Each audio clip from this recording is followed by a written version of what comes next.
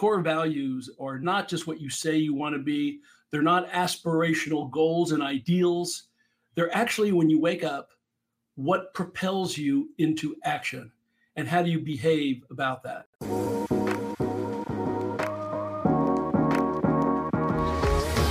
Hello and welcome to Love as a Business Strategy, a podcast that brings humanity to the workplace. We're here to talk about business, but we want to tackle topics that most business leaders shy away from. And we believe that humanity and love should be at the center of every successful business. I'm your host, Jeff Ma, and as always, I'm here to have those conversations with real people, with real stories, real businesses. And recently I had the opportunity to go to a conference here in Houston called the Shine Conference. It's talking all about culture, and it invited a number of people to come speak about their experiences and their expertise and just about culture in general in the workplace. And I was completely blown away and inspired by my guest today, who's been gracious enough to come join us. His name is Jay Steinfeld, and I've actually known about Jay for a while because I have his book, and we're going to talk about that today. But Jay Steinfeld, he founded and was the CEO of blinds.com, which many of us know, we should all know, because it was the world's #1 online window covering retailer and one of the greatest kind of online retailers in general of all time. And it was bootstrapped in 1996 for just $3,000 from his Texas garage. And then it was then acquired by the Home Depot in 2014 and remains that way today. So Jay was the CEO and later joined the Home Depot online leadership team. And after stepping away from those roles in 2020, he teaches entrepreneurship at Rice University's Jones Graduate School of Business. And he also serves on several private company boards and on the board of the public company Masonite. He also supports numerous charities, and he is an Ernst & Young Entrepreneur of the Year, has earned a Lifetime Achievement Award from the Houston Technology Center. I saw him as an awesome public speaker, and he does that a lot as well. He's active as an industry speaker, talking about corporate culture, core values, how to scale startups, disruption, and he's published over 100 articles and writes a column for Inc.com. Fun facts, I love when these get shared so I can have them. He also sings in the same barbershop quartet of which he's been a part of for nearly 50 years. And he lives in Houston with his wife, Barbara, and has 5 children, 8 grandchildren, which I quote, he refers to as his 8 startups. His book, Lead from the Core, The 4 Principles for Profit and Prosperity, I have my copy right here, is a Wall Street Journal bestseller. It's amazing. I highly recommend it. We'll link it. I'm just so excited. And Jay, thank you so much for joining us. I'm so happy you're here. Oh, thank you, Jeff. Appreciate the introduction. It's good to be here. Well, I want to jump into this, but I have a question I always want to know first before I start any conversation. And that is simply, what is your passion and how did that come to be? Oh, my passion. My passion is about, seems a little trite, but about seeing how good I can become and seeing how, if I can influence others to be the best that they can be. What I've learned, and what the book Lead from the Core is about, is my core values, which I learned a long time ago, and they've evolved over time. And I realized that my passion, when I wake up, the core values, what I love to do is evolve, to experiment, to see if I can evolve better, to speak up and have other people speak up to me. And all that is fun. So the 4th core value of what I am really passionate about is enjoyment, enjoying the ride. All of this for our company was to help people become better than what they ever believed possible. And when I think about how I define success, my success is about being in the continuum, in the process of doing all those things, of getting better. And if I can help other people get better, which is also part of it, then I have been successful. So that's my definition of success, being in the process of getting better and helping everybody within my sphere of influence to get better. That's what I'm passionate about. And you're doing it. I mean, your book, Lead from the Core, I think has already helped many people, testimonies all over. And it's it's incredible. And I almost want to just dive right in. So maybe for people who haven't read it, I know you have some, I actually want to start with the word kind of like, I guess, core. When you talk about core values, I think there's a lot of different definitions people might already have in their head around what that means. Can you define what core values mean to you in the context of your life and your book? Sure, Jeff. First, let me say what they're not. Core values and core is not about what you hope to become. I mean, there's lots of things that you want to be and what you want your business to be, but core is what you actually inherently in your DNA are, what you are and how you behave, because core values are not just what you say you want to be. They're not aspirational goals and ideals. They're actually, when you wake up, what propels you into action and how do you behave about that? So for me, the core is what propels you into action. And I mean action, not just how you want to be. What do you do today? That's your core. Do you have like an optimistic or realistic, like what kind of view do you have on this core? Because like, I'll just kind of say it bluntly, like, are some people just rotten to the core? Do they wake up and not want to, do anything of positive value? Is that a kind of core you're talking about? Or do you have a belief that there's a good core in all of us? Well, I wouldn't want to say that there's any one particular person or people who are rotten to the core, but there probably are. I'm sure there are. But you can say that also about your business. If you don't know what your core values are, there are still core values being displayed. So if you were to ask people, even if you have not explicitly defined what your core values are, people kind of know. They know whether you respect people, whether you love people, whether you think about customers first. They know whether you're open to experimentation. They know whether it's okay to express yourself and say what you really believe. So whether you know it or not, you have core values and people will know what those are. It's up to you to craft them and make sure that the core values that you really believe are what has made you successful to date and what you want to use to scale into the future, that those are the kind of people that you have, and those are the only kind of people that you have, so that you can continue to do what you've done so well. So maybe jumping a little ahead here, but I think the listener is probably already asking, okay, great, I have my core values. And you just said, I need to surround myself with only those people. Like logistically, how do you do that? Like, how do you find these people, these diamonds in the rough or whatever it is that happen to fit perfectly with these values? Well, they're not diamonds in the rough. People come in all different flavors.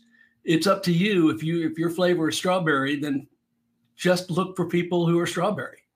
And that doesn't mean anything other than just knowing that the core values are people who, in my case, want to experiment, want to express themselves, want to find out how good they can become and love doing that, not just accept the idea that change is inevitable and I've got to just learn how to do that, but who relish change, who relish seeing what type of evolution they can have and how they can influence the company and influence everybody around them. Those are the kind of people, in my case, that I must have. And you find very quickly, if the people are not like that, in 2 weeks, they pretty much get ostracized. Because if somebody you can't be arrogant in a situation like that, in an environment like that. Because if you're arrogant, then you're not open to change. You think, hey, I'm an expert. I know what I'm doing. Don't tell me what to do. Well, anyone who believes they've known everything is basically on their way down, because nobody ever knows everything. And whatever you know, and even if you did know everything, which of course is impossible, everything that you know is going to change, because all the facts and the environment, the macroeconomic conditions and everything which worked in the past is not necessarily going to work in the future. So you've got to be humble. And we interview for that. We interview to make sure that people are open and want to change. These are actual interview questions. So I'm not saying that the core values that you have should be the same thing that I have, but whatever they are, you should devise interview questions that specifically try to ferret out and ascertain whether they have those values. And then if you've got people who are doing really well and yet they don't have the core values, you got to really think about whether they're going to be good for the future of the company. And you have to maybe think whether they should still be there. But if you have people who are not doing that well, but do show all the core values, it could be that those people should just be in a different role. Maybe you put them in the wrong role. And those are the kind of people that you want to invest in. And you want to, they've got to have the skills, of course. But if they don't have those core values, then you really don't want to invest in them. We had the number 2 salesperson at Blinds.com was starting to exhibit core values that were the antithesis of 2 of them. And I'm not going to go into the specifics, but we had to let her go, despite the fact she was our second highest salesperson. You just can't allow that kind of behavior in the organization unless, you know, your core value is to be a jerk and to just say exactly what's on your mind with no filter whatsoever. That's not a really fun place to be in. But there are cultures like that. And if that's your culture, then the people who aren't like that are going to get weeded out. That makes sense. I want to dive right into something that you're probably tired of explaining to people, but I think the 4 E's is incredibly important. I found it such an important lesson. I wanted to fit that in here. So would you mind explaining what the 4 E's are and how they came about? Well, sure. The 4 E's are our culture, our values, are what allowed us with virtually no money and just a handful of people to beat Home Depot and Lowe's and everyone in the blinds business online, including Amazon. That's how important these core values are. The core values are something that I actually didn't believe in at all when I first started the business. So it's not like I started the business, had these core values in hand, and that's how we were able to succeed. I basically didn't believe in that. I thought it was BS. But a year after I had started the business, my wife, Naomi, who had been sick for 5 years with cancer, passed away. And that was a waking up for me to start thinking about what is important to me. How do I define success? How do I raise my 3 young children and start this new business? So long story short, I began a lot of introspection and asking and a lot of reading about how people define their core values, what they mean, and eventually came up with 3 core values, one of which I realized wasn't at all true, but even my evolution of myself includes the evolution of the core values themselves. So that's what they are. The first one, and they're all, again, in the interest of our stated express purpose of the company, not to be the best in the world at selling blinds, but helping people become better than what they ever believed possible. And becoming better is not about achieving.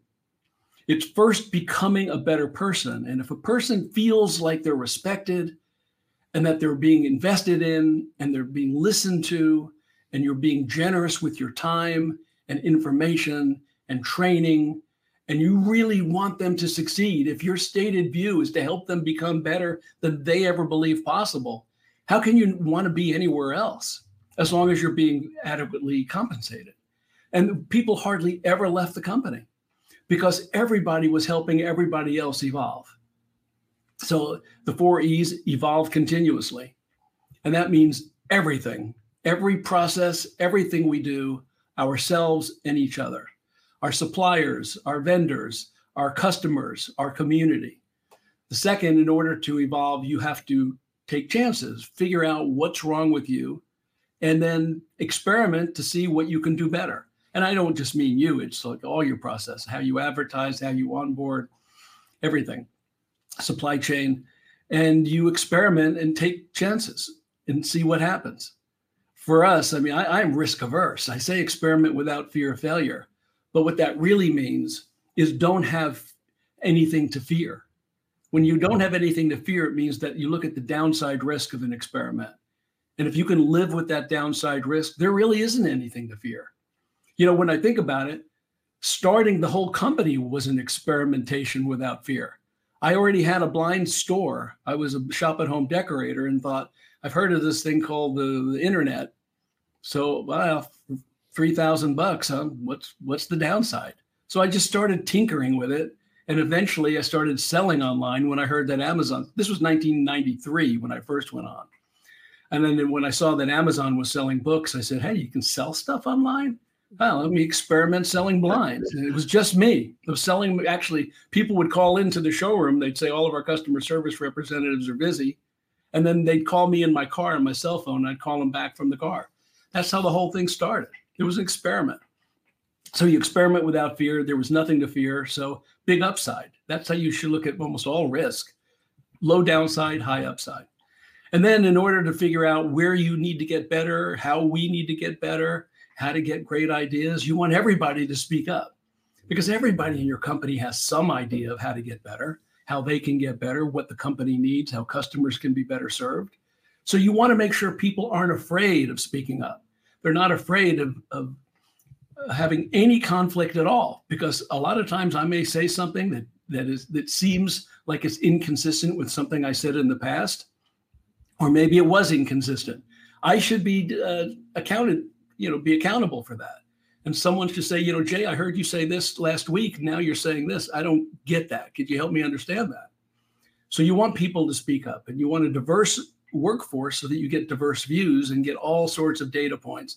And that's fun. And that's why enjoying the ride is so important. It's not about the pinball machines and the foosball and the free food and all that, although we had that too. It was really about doing things that people said we'd never be able to do, about becoming better than we ever believed possible, about doing things that people said we could never do with having less money than people felt we needed. So that's great when you can do things that people say, oh, you can't sell blinds online. That's a stupid idea, which is what everybody told me. Well, it was just an experiment. I wasn't really trying to get rich out of it or prove people wrong. I just wanted to try it. It seemed like a fun game. And that's how I approached it. So those core values were the kind of core values that we made sure that other people had. And over time, even though I am gone from the company from May 2020, I look at all these posts on LinkedIn and other places on social media of talking about the company and what they're doing. And they're still talking about those core values. They're still talking about them, and crystal clear, because they know that's where we were, which is why I wrote the book. It wasn't really to make it a Wall Street Journal bestseller, although that's good. It was really about having some type of history, some type of document that the people at blinds.com could look to and say, oh, this is how we were. This is how we got to where we are. This is why all these things are so important.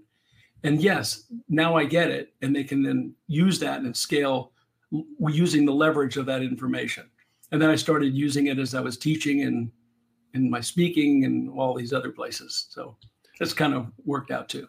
Yeah. And it must be great to have been an employee of blinds.com or, Home Depot after, and see that this book is stating all these things that you felt and you were part of that. I think that must be an incredible thing for them to have. So it's awesome that you were able to get that into book form. It is. What's also cool is how Home Depot has used the book in part of their leadership modules. They created 6 modules on entrepreneurship using parts of the book to teach people how to be more entrepreneurial so that they don't get into this, bureaucratic concrete that just causes them not to be able to evolve themselves. So they see the benefit of being entrepreneurial, even though at $150 billion and 400,000 employees, maybe more, it's hard to get something like that to move and to evolve, but they have. And that was actually very gratifying. That happened even after I left. That was 2 years after I left that they did that. So that's amazing. Cool. Amazing. Yeah. So one thing I read is that one of the things that I think you say, or that is kind of within your lexicon, is this idea to bring humanity back into business. And our literal tagline here with Love as a Business Strategy is to bring humanity back to the workplace. Let's connect on that. So can you kind of give your spiel for what you mean around bringing humanity back into business? Because we're saying the exact same thing, but I want to hear it from you. Well, first, there's this feeling that you have to be a jerk to be a CEO, that you have to be a jerk to lead, and that you're yelling at people and telling them what to do, and it's my way or no way. And some of the most actually impressive and successful people that you can think of as entrepreneurs are that way. But you don't have to be that way. You really don't. In fact, it's better if you're not that way. It's so much more fun to actually give people not just the humanity, but respect. I mean, is giving people respect too much to ask? Isn't it just more fun? I mean, it doesn't mean you don't hold people seriously accountable. But being accountable, asking people to be accountable means to be humane to somebody is being very clear in what you expect from those people. So there's nothing wrong with saying, this is what we're going to do, and this is when we're going to have it done. That's more respectful than just saying, get it done fast. People don't know what to do with that. So the more clear you are with direction, the more training you give them, the more resources you give them, the bigger voice that you have, the more you make sure that you've hired them in the right position, is really being generous. It's not being stingy and giving them as much money as you possibly can, not giving the least amount you can possibly get away with. People know if you're doing that or not. So if your mindset is in default, what can I do for this business that gives people more money, more investment in their future, and still actually be in the long-term best interest of the company? If you start there instead of what's the least I can do, people were going to stay. That's in turn going to lower your employment costs. It's going to lower your training costs. You can actually invest in people because you know they're not going to leave. So there's some of the reasons that most of the time people don't invest in people because they know they're part-time, they're transient. Why invest in somebody if they're going to leave? Well, if you can turn it around and say by giving them more, they'll stay longer and they'll become better people and they'll help me figure out what needs to be done. Well, that's just being more generous and respectful to people. A typical example is somebody saying, my door is always open. Just come on in. I've got an open door policy. And you go by that person's office and it's never open. It's literally closed. And their blinds are closed. Instead, say something like, if you've got something, send me an email if you want, or if it's something you really want to talk to me about, I will come to you. I will come to your office. I will come to your cube. I will come to your desk. We'll sit down in a meeting room close to you. I want to hear what you have to say. That is more respectful. That's bringing humanity into the business. I love that. In my story, it was literally the same thing. In my past, I would go up to everyone and say, I have an open door policy. Just come in. Door's always open. And my door was literally physically open, but nobody came through because they were afraid to talk to me. So well, I'm not saying that everybody is going to still be there's this aura of the CEO that you have to understand as a leader that people just generally don't want to, they're afraid.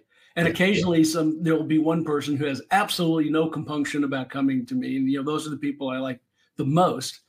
And they'll know, other people will know about that and will go, hey, we need to tell Jeff to go in to talk to Jay because Jeff will talk. So we'll all get together and talk to Jeff, and Jeff will come into the office and kind of represent the ombudsman for others that are a little too afraid. But there's ways to speak up. You don't have to do it publicly. You don't have to do it in a meeting. But if you don't speak up and you have information, you're actually being kind of lying. You're saying everything's great when you know there's something that can be better. So you really do need to encourage it. And if somebody does speak up in public, especially if they're new. You can say, wow, you've only been here 2 weeks and you're already disagreeing with me. That is awesome. I think we should all stand up and cheer for Bonnie, who just got into the organization and has the nerve, the confidence to speak up. That is expressing yourself. And boy, you're going to get along really well, Bonnie. You do things like that instead of shutting them down. And we tried that 5 years ago. That's a stupid idea. Jay, I want to know, in your teachings, in your speaking, and in your mentoring or whatever spaces, does the word love come up, and in what context, if so? Well, I use it in a way that may be a little different than how you're hoping I'm going to say. I have no expectations. Okay. There's this book called The Discipline of Market Leaders. And it talks about there are essentially 3 ways a business can be. It can be a product leader, Apple. There can be operational excellence, Walmart, Home Depot, or there can be customer intimacy, Blinds.com, Zappos, companies like that. And it doesn't mean that your company is only one of 3. It just means you kind of lead with that. That's how you think first. And I call that a love language. That's your love language. Are you product leader, organizationally efficient, or are you customer intimate? And when we were acquired by Home Depot, because they had a different love language, and maybe you've heard of the book, the 5 Love Languages by Gary Chapman. Everybody has their own definition of love, and if you define love one way and your significant other is another, then you think that the other person doesn't love you because they're not speaking in that language. Well, we had to understand that our love language was customer intimacy and Home Depot's was operational efficiency. And we had to not try to change each other's love language. We had to say, well, they're starting with operational efficiency. We're not going to say, don't you care about customers? Well, of course they care about customers, but they're starting with operational efficiency because they're $150 billion. You bet if you can tweak one bit of efficiency, you may make $10 million in a day because you just tweaked one little bitty thing. It's incredible. So we were able to merge our core values and our culture with Home Depot's so that we didn't have this thing that normally happens when a big company acquires a little one. And you just basically, it falls apart. We understood each other's love language, kept them apart, and didn't try to change the other. Of course, we couldn't really change Home Depot. They could change us. Was that part of the deal when Home Depot acquired? Was that part of the consideration of like how the culture would stay intact as part of the deal? It was, from my perspective. It wasn't really written into the deal that they wouldn't do this, they wouldn't do that. But when Pixar was acquired by Disney, they did create some type of sort of rules of engagement that said guidelines as to how what we want to be, so that you, Disney, won't crush what's made Pixar so good. And we were thinking along that same line. I read about that in a book. And we did it. We actually wrote a letter that was signed off by their legal department and said, we get to keep our titles, we get to keep our separate corporate name, that we will stay in Houston, things like that, a lot of different things. Compensation program would be the same, that wouldn't be. Because it's not like a company comes in and says, you've got to be like us. They just know that what's been successful for them works for them, and why not then apply that same process to the new company? And then you have these unintended consequences. And they did say when they acquired us, look, we have this habit of acquiring a company and just sucking the life out of them. And we don't want that to happen to you. So anytime that happens where we're about to do something where we think it's good and you think it's not, speak up. Well, one of my core values is to express myself. So that had no problem. And we did that. And there were multiple times I needed to speak up. And even about what our core value should be, Home Depot thought, well, there's 8 core values at Home Depot and you've got 4. You now have 12. No, we don't have 12. We have 4. Those are our core values. We honor your 8 and we accept them as really good core values, but those are not ours. And we're separate. And they did allow us to keep our autonomy. And I give them a lot of credit for that. That's amazing. Seems very rare in this day and age to hear that being successfully done that way, especially in acquisition. So, well, and it's still, we're doing an unbelievable amount of revenue right now. And pretty much because they've allowed us to stay true to ourselves, true to our core values, to maintain our love language, and to make sure that there is nothing other than just respect, generosity, and humanity in our workforce, the way we defined it. Awesome. Doesn't mean that when a new person comes, like you have a new boss, well, you got to go through all the training. You got to train them and bring sure they come to the office and see all the fun and see how people are smiling and having a good time and hitting all of our numbers, which is super important too, of course. It's not just about fun and doing things different, but you've got to hit your numbers, especially if you're a public company. But we did, and we have far surpassed any expectations as to what they thought Blinds.com was going to do. I mean, we're just killing it.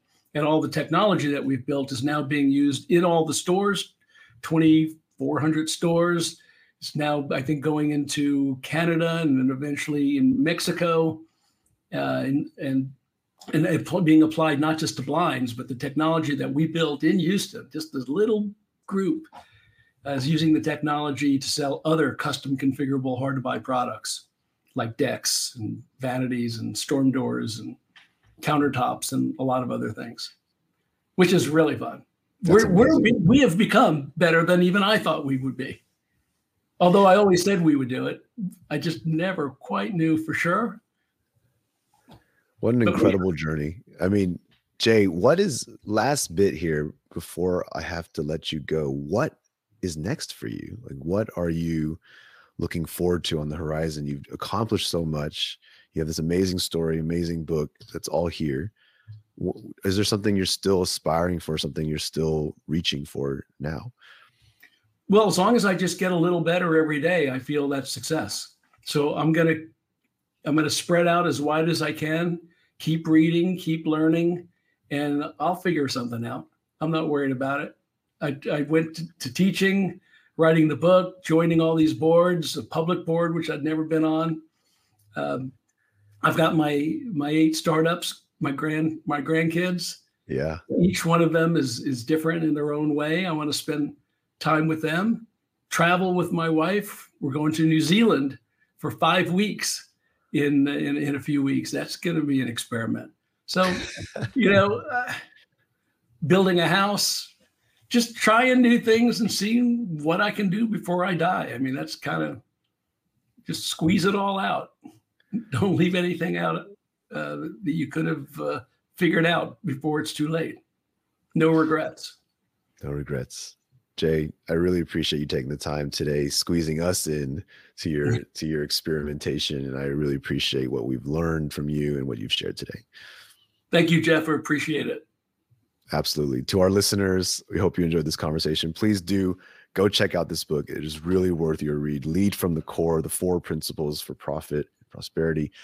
Jay Steinfeld, incredible story, inspirational. You have a lot to learn, and I really appreciate him for joining today. Appreciate you for continuing to listen to the podcast. We hope you're checking out our book, Love as a Business Strategy, as always. And if you haven't yet, please subscribe and rate. But with that, we'll see everybody next week, and I hope you have a good one.